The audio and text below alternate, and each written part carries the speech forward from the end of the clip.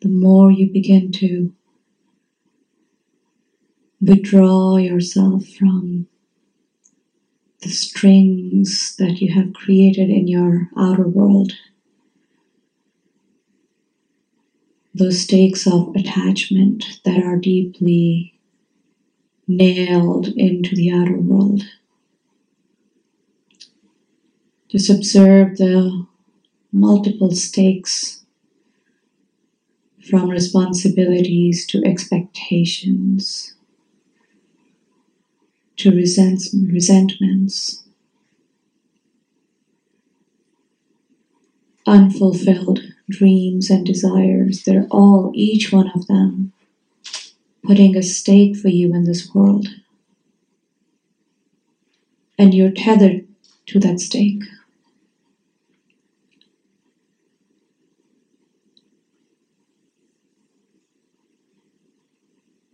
The more you can train yourself to slow your breath down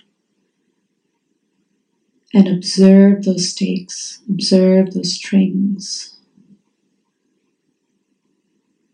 and give yourself conscious permission, not just permission, but conscious permission to take some time every single day and withdraw your attention from there and back into yourself.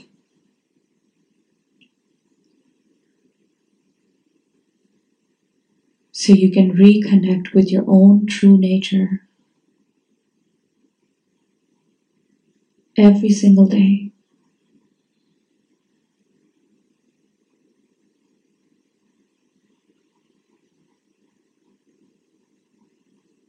If you allow your breath to flow gracefully, you will experience grace within yourself.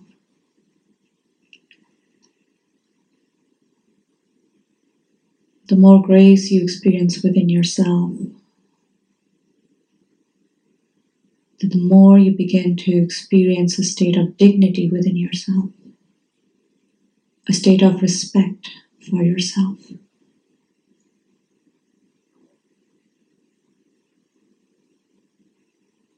When you lack the state of self-respect,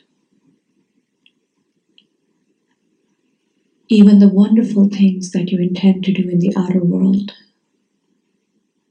you do by hurting yourself, by beating yourself up.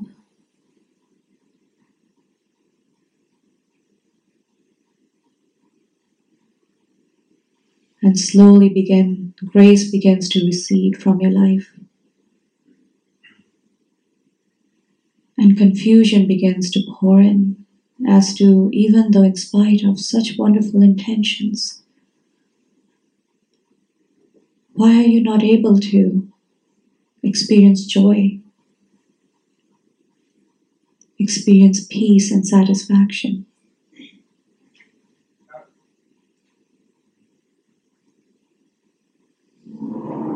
So just connect into your breath.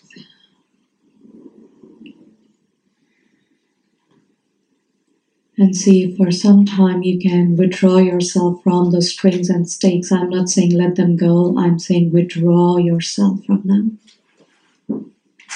And become present to your own heart.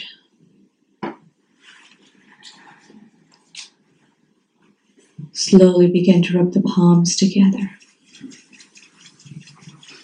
And I want you to tune into your own supreme nature.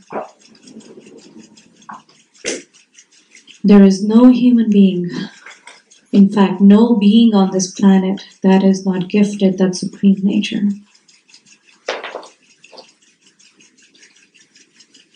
So you are not a mistake.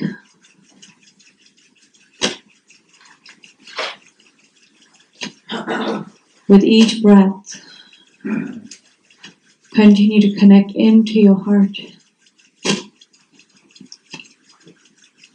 And then when we tune in, consciously tune into whatever little molecule, whatever glimpse of that true self that you can find within yourself. Just pause yourself in that state of grace within you. It is you, nothing but you. Inhale a little more.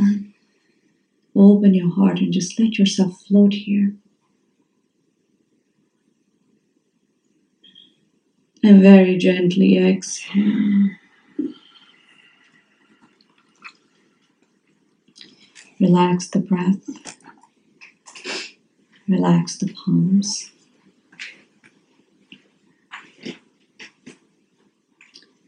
I read something pretty interesting I wanted to share with you guys.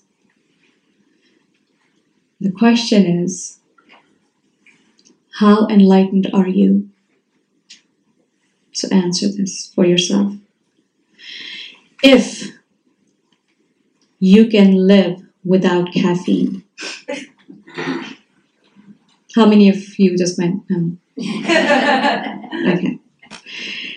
If you can be cheerful, ignoring aches and pains. If you can resist complaining.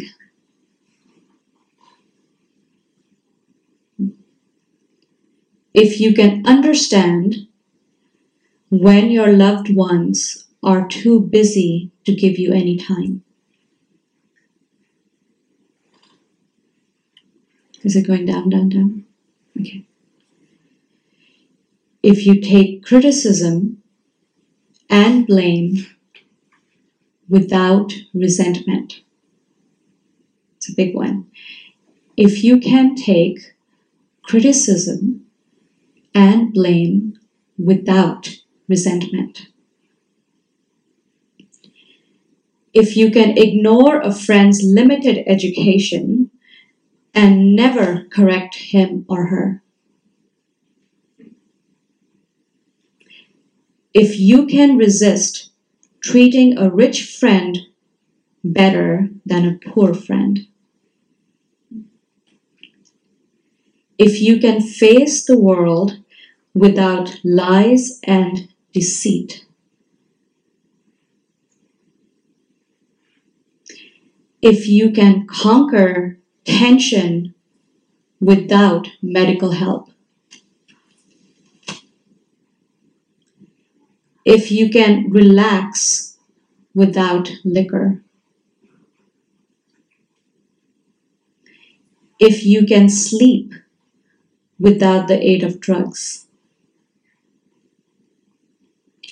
If you can honestly say that deep in your heart, you have no prejudice against creed, color, religion, gender preference, or politics.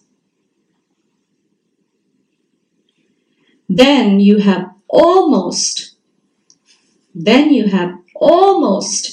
reached the same level of spiritual development as your dog.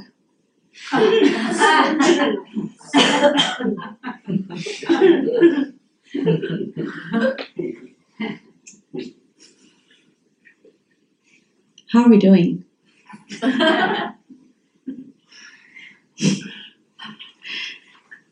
Well, they're around us to inspire. I thought we were a more evolved species than them, or that's what we like to think, don't we? We have the capacity of being a more enlightened species.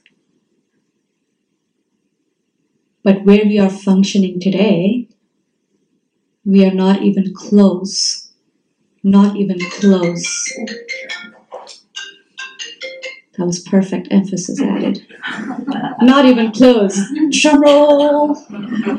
Not even close to that state of enlightened awareness of a dog. So my question to you is, would you like to stay there? Because that one without excuses, which one was that? If you can resist complaining, that's just take one. Just take one. If you can resist complaining.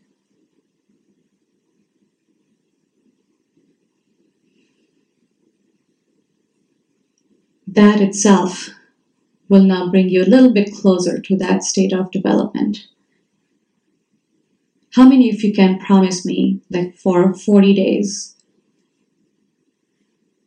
you will resist? I'm not saying be perfect. I'm saying you will resist complaining. And in that moment of resistance, you will observe how much you actually do complain. Yes? No? Yes. So let's see a show of hands. Whoever wants to take on this 40-day challenge. No half, no quarters. It has to be either full or none. No complaining. All right. I honor your honesty. Yeah, I have to think through it. Yes. Very good. Even that is an awareness. But take on that challenge. 40 days. The moment you see complaining come through you, just observe it. Don't beat it down. Observe it, but then direct it into something else. Direct it into slowing your breath down. Because when an old behavior impulse is coming through, either you will stuff it or you can direct it. If you stuff it, it's going to come out like that jack in the box after 40 days. You've been stuffing it for 40 days. I will not do this for 40 days, 40 days. One more check, one more day left. Yes, after 40 days, I can go back into complaining. It takes 40 days for your mind to develop, even begin to develop a new habit pattern. So 40 days, observe it, and then learn to direct it. And one of the easiest way of directing it is, okay, I'm feeling it. Slow my breath and let me take a breath here because it feels so reasonable, doesn't it? When you have reason to complain, it feels really delicious to complain in that moment. You almost feel gratification. But which part of you is feeling the gratification?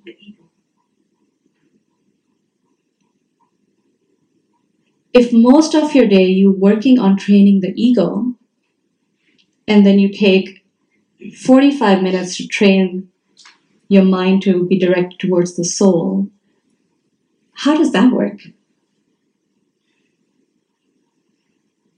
Do you know that every moment that you're living, you are training something within you, right? No, you didn't know that? Yeah. Whatever you are training, that gets stronger, doesn't it? Of course. So when you come here for 45 minutes or whatever, an hour and a half, 2 hours, and you work on like, I am going to stop all that nonsense and then you go straight back into training the ego again. And then you wonder why you can't see any change in your life. It starts to create a separation inside of you. This part of you, the spiritual part of you, feels separated than the real aspect of you. Isn't that what you call it, real? A lot of people come to me and say, Priya, I love this. But how does this work? It doesn't work in the real world. It takes a lot of work to work in the real world. But is that even real? No. That's my first question. Then how do you know that's the real world? Because that is a deeply habituated world, right? And everybody around you is in that world too, yes? So when the majority of people around you are following a certain consciousness, that becomes the norm. So what we are trying to shake you up from, that slumber, is that is not the real world. This is the real world. But if you're practicing this for 45 minutes a day and the rest of the 24 hours, including your deep subconscious mind during sleep time, is still working on that, then that's what's getting trained. Period. So when you take on little challenges like this, for 40 days, I will resist complaining, and all that energy that would go into complaining, I will find direction for that energy into something else. That moment of constant awareness continues this journey out into the other world. Let's not call it real, let's call it the other world. I always got a kick for teaching yoga the last 10 years of all the other yoga teachers that would say at the studio, oh, I have to leave now and go to my real job. And I was like, oh, same thing. It's like, you would feel devalued yourself, like, this is my real job. This is my real job. And the more you begin to pour this into the other aspect, the world that you haven't yet reconciled, the more slowly over time, it starts to change its balance where this becomes most of your day and fewer moments are remaining in the other world. And the goal is to slowly cover every aspect of it with it. And most people in the West come and tell me, including teacher training, like, does that mean we're meditating and doing yoga all day long? I have to constantly stay aware of my breath. That is tedious. That's impossible, Priya. That's impossible to what?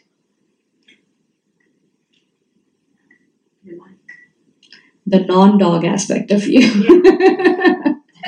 The dog is always in its breath. Always present within. It has no other world. Right? So let's first get to that state of animal. You are functioning below animal right now. Can I wake you up to that, please? Can I shatter that? That sense of involvement. Yes, I am a human and a very advanced one too. I have a new iPhone 8 coming up. It is pre-ordered. Technology on my fingertips. And then you go inwards and you find you're functioning at below animal level in your life.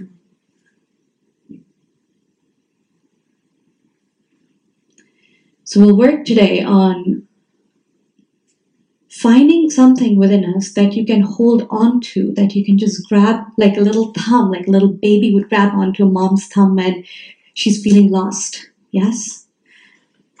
Let's locate something within ourselves that you can hold on to when things in your habitual world are drawing you out of you. Would that be a good idea?